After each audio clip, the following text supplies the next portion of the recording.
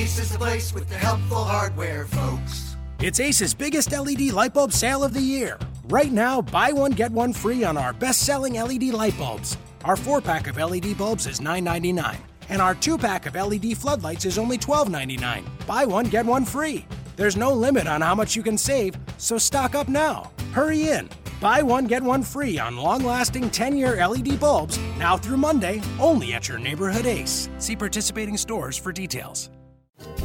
On today's show, the Hornets battle back in Brooklyn and now look forward to facing off against the Indiana Pacers and their first matchup against Al Jefferson. We'll have a report from Tom Lewis from Locked On Pacers. We're talking more Hornets before 9 a.m. than most people do in an entire day. You're Locked On Hornets. You are Locked On Hornets, your daily Charlotte Hornets podcast, part of the Locked On Podcast Network, your team every day.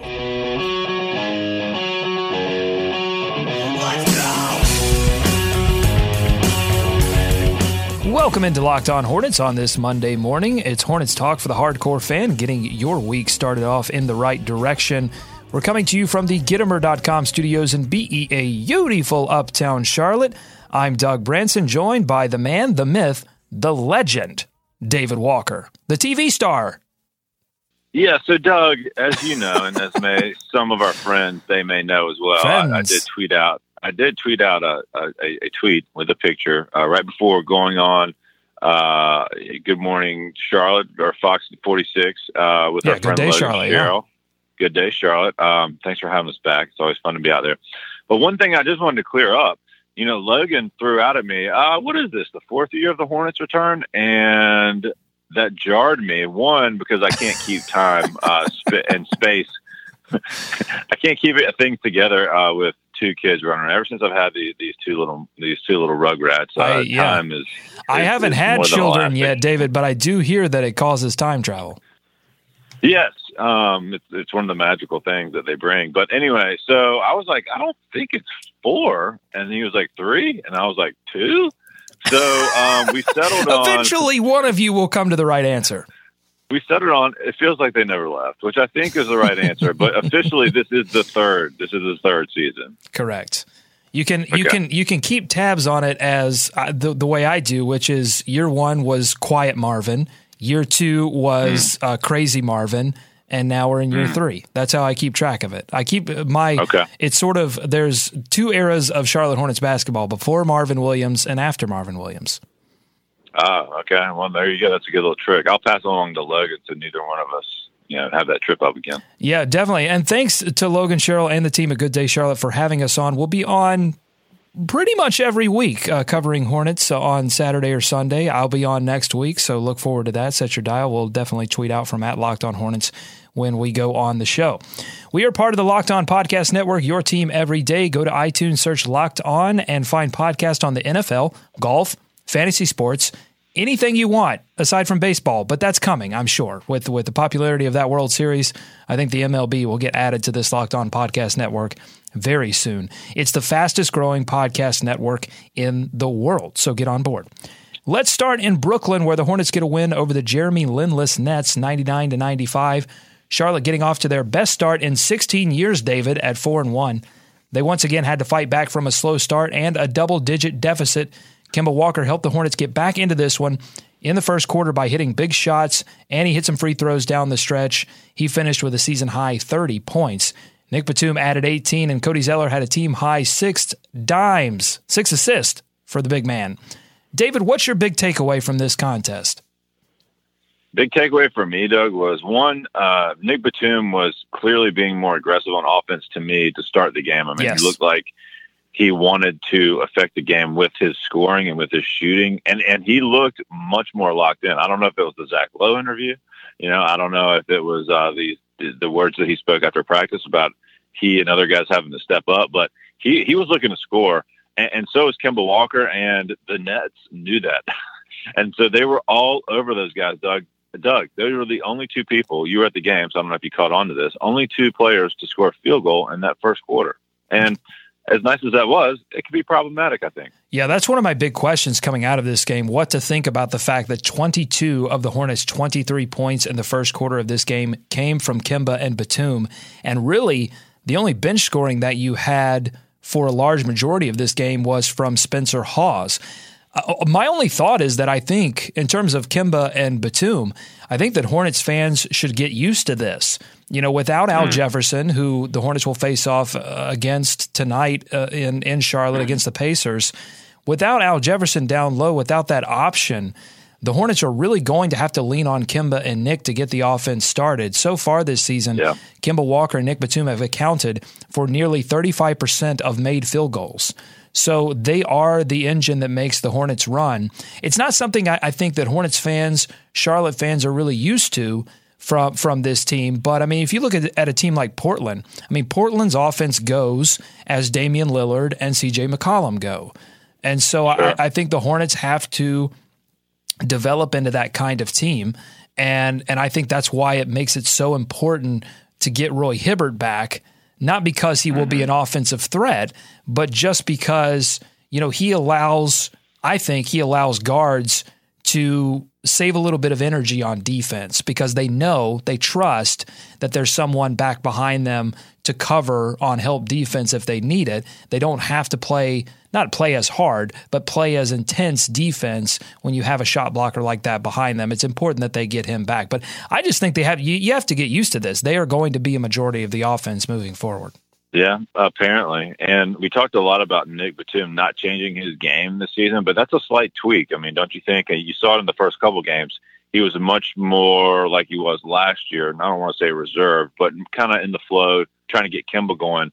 But, I mean, really, to help Kemba out, he's going to have to be aggressive and score, I think, because you're right. It's those two guys, especially like when you have MKG out there, right? Like he's not going to create his own shot to the point of being able to score effectively.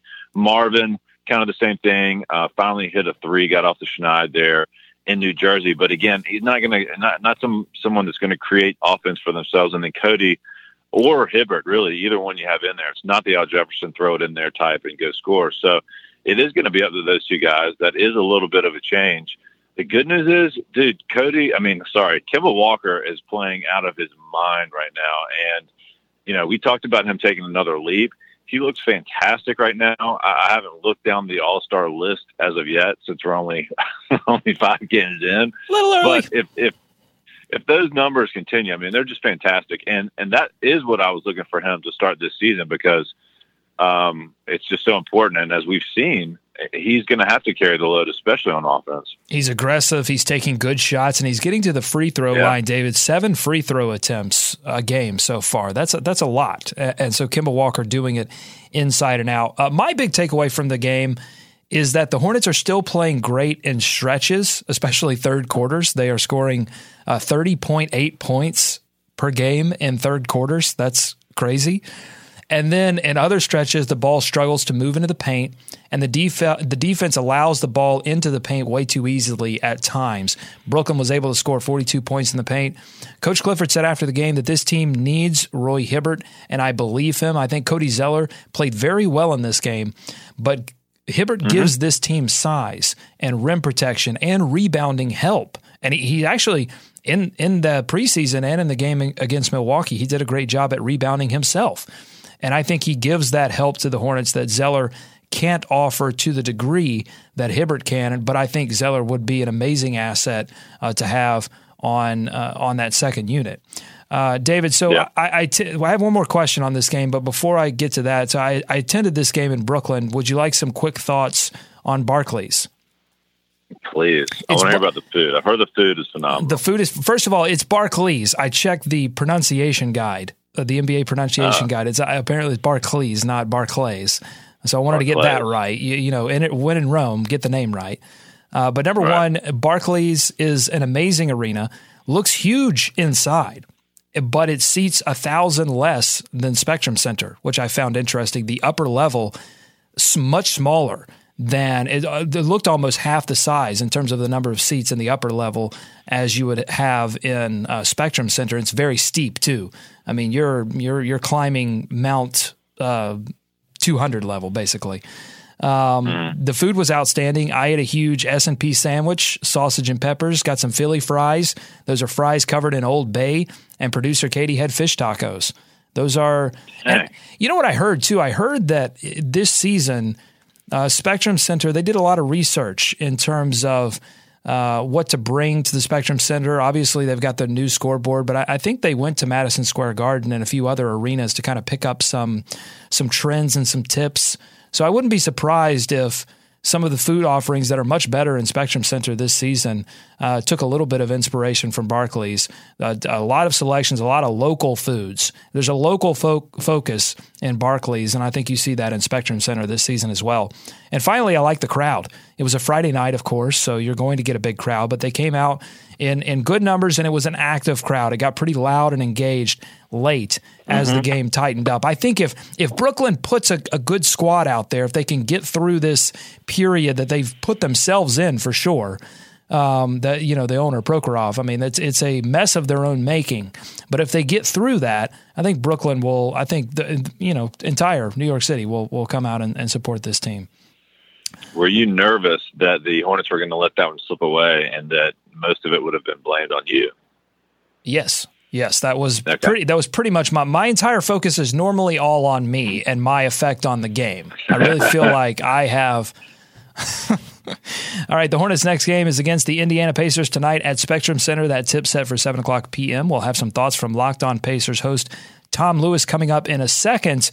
But I want to talk about Marvin Williams in this game against Brooklyn for a moment and really his performance so far this season. David, he missed his first 10 shots against Brooklyn before hitting 2 huge three-pointers in the last 5 minutes of the game.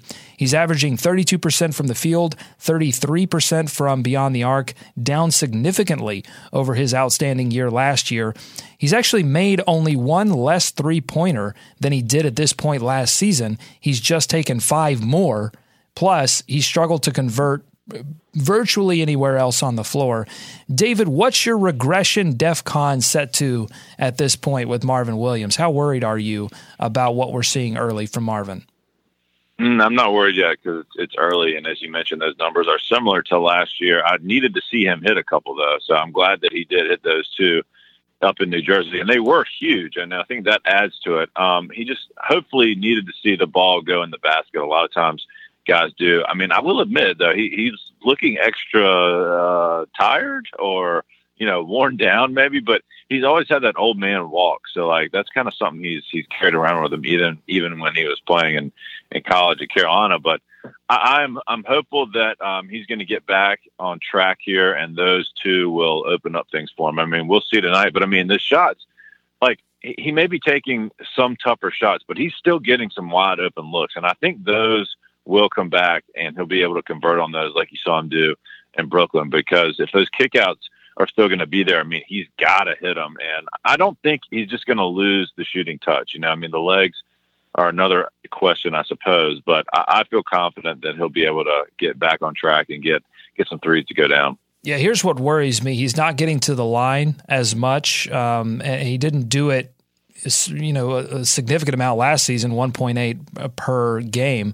but it's down to 0.8, so he's not driving as much. And I think, you look at what his role is on defense, and without Roy Hibbert, again, he has to go back to and he's switching a lot with Batum and MKG. I mean, I think he's how aggressive he's being on offense, how many shots he is taking, and certainly some of that is wanting to get out of the shooting slump.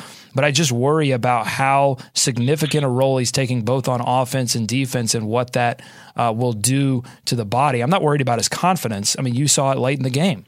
That's why you like to have a veteran presence like him in your starting unit, because he goes 0 for 10. It doesn't matter. Yeah. He's looking for a shot, and when the ball came to him, he did not hesitate at all, made those 2 3-pointers. So, certainly an asset on this team. I am worried a little bit that, his role is not decreasing and I think that we sort of mark that in the offseason as key. Take some of the pressure off of Marvin Williams to do some of these things, and you could possibly avoid a big regression. And so far, his shooting numbers just aren't there, and hopefully they rebound. They'll have to rebound because you do need to take some of that pressure off of Kemba Walker and Batum to produce offense. Fun thing happened over the weekend. Nick Batum, you mentioned it earlier in the show, stopped by the Low Post podcast, took us inside his re-signing with the Charlotte Hornets this summer. The re-signing took place in Dallas. The Hornets flew out on the first day of free agency to meet him there, David, and according to Nick Batum, they brought some powerful arguments into the room. First of all, Kemba and MKG were both there. The executives were all there. MJ was on the telephone. And then they showed him a video. Rich Cho, GM, general manager of the Charlotte Hornets, apparently went to Nick Batum's hometown in France to interview people that made him who he was, including former coaches. And they had it all on video. And of course, it worked because Nick Batum is back in Charlotte. How impressed, when you listen to all this, were you of the Hornets, of the organization, to go that extra mile? Yeah, did we confirm that it was Rich Cho, or did some lucky intern get 2 tickets to Paris? No, Batum said that on the podcast that Cho went. Okay. That, to me, that's the biggest thing, that the general manager goes to your hometown to do the dirty work.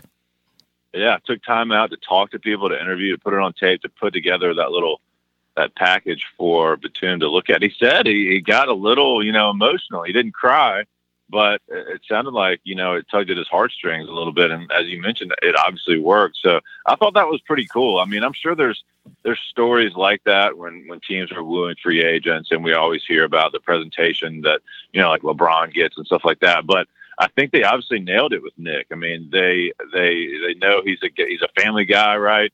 And that was a pretty cool gesture, I thought. I mean, and I don't think he took any other meetings, right?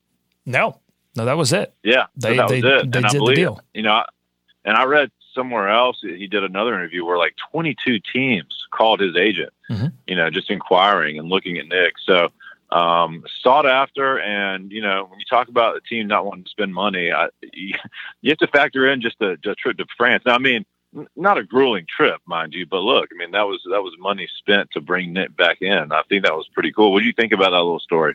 Well, here's what I think. When you look back at the debacle that was the LA Lakers' pursuit of LaMarcus Aldridge, one thing became clear, that if you don't know the player that you're trying to go after and you don't match your pitch to that player's personality and what that player wants, and this is sort of basic like negotiation or basic persuasion, that you want to match your pitch to the personality of the person that you're pitching to.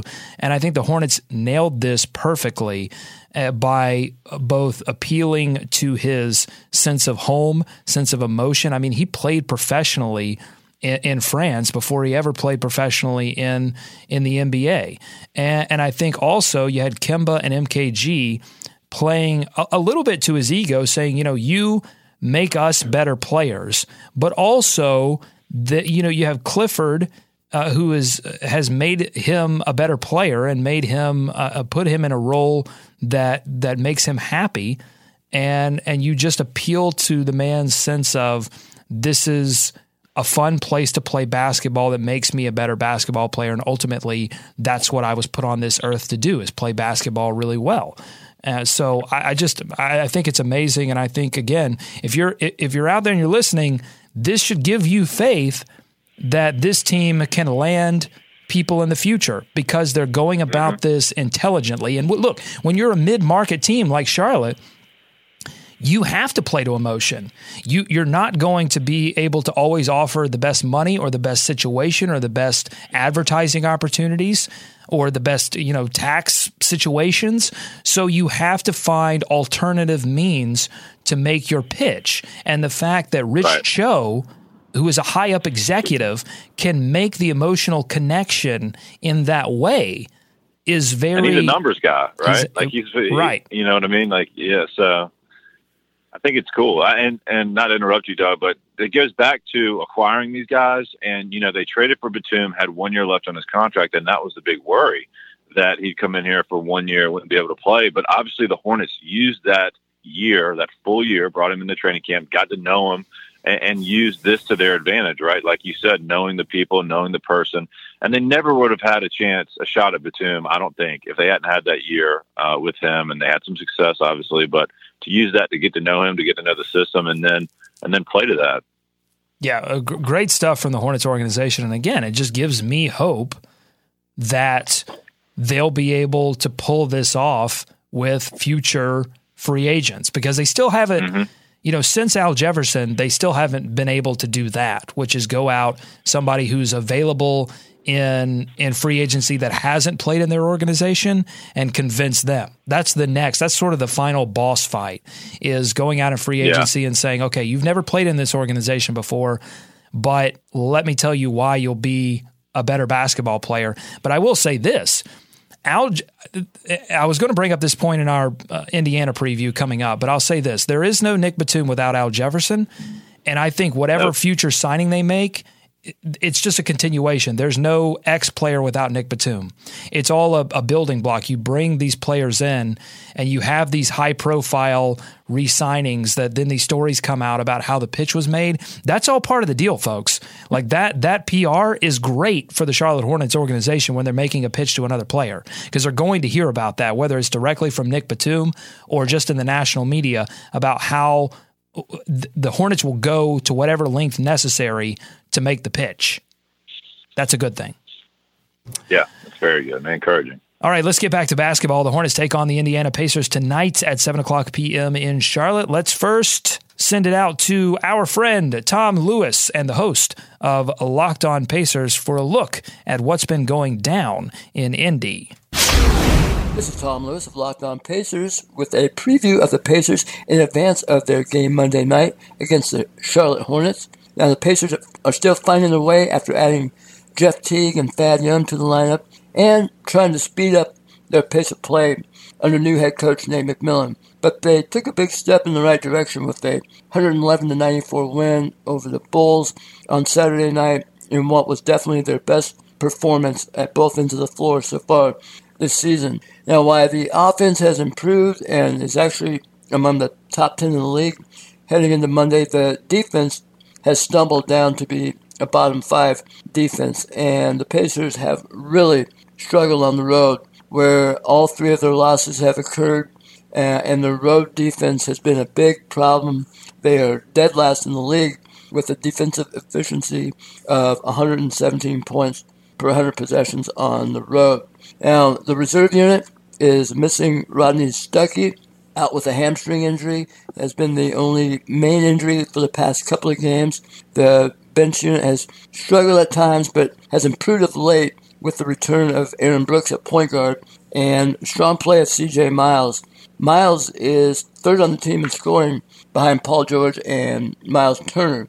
Of course, Paul George makes the Pacers go, and in losses, he's been left without much support. So whether it be Turner or C.J. Miles, Jeff Teague or Monte Ellis, the Pacers always need someone to step up and give an offensive boost to support Paul George, and in turn, give the Pacers a chance to win. Again, thanks to Tom Lewis from Locked On Pacers for giving us a report there. One name that didn't come up, but will be the obvious big storyline, at least here in Charlotte, Al Jefferson and his return, and the first matchup between the Hornets and Jefferson since he left in free agency this summer. David, it's certainly not Kevin Durant facing off against Oklahoma City, but it's still a big deal, I think, within our sphere, right? Or it should be. Yeah, I think so. For what you mentioned, I mean, or maybe not. I don't know. Is it not a big deal? I thought he was a big signing and a big part of this organization. I think he was, but you look back at his time here, especially over the last year, and a lot of people were ready to move on anyway. So they had already seen this team without him. I mean, when he was out for a while, Cody stepped up and played, and other guys filled in for him. So, I mean, they kind of got a taste for it, and I think a lot of people knew that it was heading this way. So, it may not have the attraction that it seems like it should, but I still think it's a big deal because of what you mentioned and what he represented for this team, this city, in that signing. But I don't know. I mean, and plus, like, look at it. He wasn't even mentioned in this game preview. It's like he's still trying to find his way there as well to be a force off the bench. So I think it loses a little bit of its luster. I think that to hardcore Hornets fans, you guys out there will be excited to see him come back and maybe judge whether or not finally it was a good move. I've seen a little bit of him, Doug. I mean, what have you thought so far? Have you seen him play at all, or the Pacers? Yeah, so first of all, he's averaging more rebounds at 5 than points, 4.8. So I think, if you're one of those people that wanted or were ready to see Al Jefferson go because you thought his offensive impact was diminishing, those numbers could, and his performance so far early in the season could reinforce that. But I think it will be interesting to see if the Hornets' second unit goes after him in the pick and roll defensively. I think Ramon Sessions and Kemba Walker could get a few easy buckets pulling up off the pick against a backpedaling Al Jefferson. I've definitely seen that. I think offensively, the problem, and you heard Tom mention it, their backup point guard situation after Jeff Teague has been an issue. And one thing we saw last season with Al Jefferson is that when he was on the bench, he was most effective after Jefferson and Lynn developed a really good relationship, I thought, as the season wore on, and he became a factor off the bench. But without that relationship with the point guard, I just don't think the ball is really finding Al Jefferson. I did ask Tom via email, what's going on with Jefferson? And he basically said, look, there's just possessions where Jefferson's running up and down the floor and just the ball is not finding its way to him. And David, that if he is not the focus of the offense, he has trouble getting offense. I mean, he has to be the guy that you look to on the offensive end, or otherwise he's just wasted energy because he's not going to affect the game in any significant way on defense. And if you're just running him up and down the floor and not finding him, then why are you doing that? Yeah, exactly. Why is he on the floor? It doesn't make much sense. So I think there's obviously some adjustment going on in Indiana with that bench and with Nate McMillan and his rotations. You've got suggestions of possibly moving Monta to the bench to speed things up, which I don't know helps Al Jefferson very much, but it could help a second unit offense that is obviously struggling. So those are my thoughts on Al Jefferson. Is just he's in a situation that you got paid a significant amount, but the downside is that you go to a team that has to refigure out. I think we wrongly assume.